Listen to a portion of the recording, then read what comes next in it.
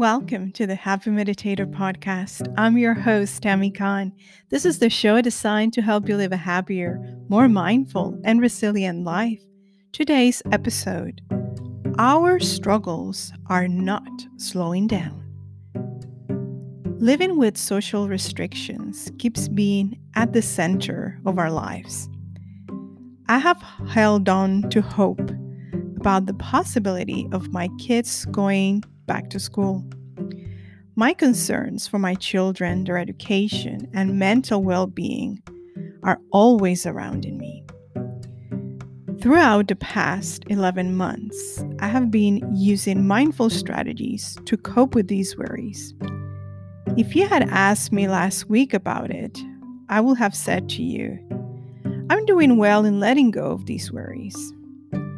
Then I got the news of a schedule for the kids to return to school. I received this email from the school district. Straight away, I became attached to it. I hold on to this idea of hope.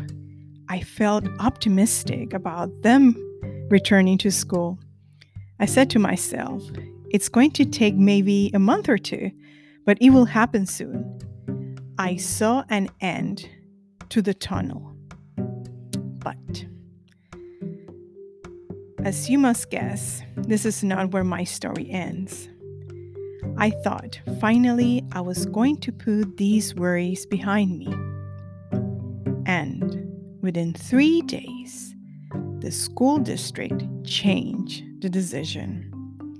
Secondary school was not going back for the rest of the school year. I was extremely disappointed and frustrated. And because I was so attached to the idea, I struggled to let it go. I asked myself, how can this be? My mind went back to holding on to the worries and fears. I was afraid to bring the news to my daughter, as I knew how badly she wanted to go back to school. I thought she was going to cry and get very upset about it. And I started to think, how am I going to comfort her? What am I going to say? And as you can guess, again, I got it wrong. To my surprise, my daughter coped with the news quite well. Both kids, actually. My imaginary catastrophe about their reactions didn't materialize at all. I have to admit that it took me 2 days to come around to the situation. My meditations were intentionally longer for those 2 days. I talked and I let it all out. Part of the lesson for me was that no matter how much I practice letting go, it will never end. My mind is always looking to come back to having a sense of control of things that I cannot control. I put my hope on expecting others to behave the way I wanted them to act. I know that maybe some of you may differ from my position about kids returning to school, and I totally respect that. I'm not here trying to convince you to agree with me. That is not my intention today. I want to share with you my struggle because I want you to know that you're not alone. We're all doing our best, but our struggles are not slowing down. Our external stressors are not getting easier. We're feeling tired and worn out about them.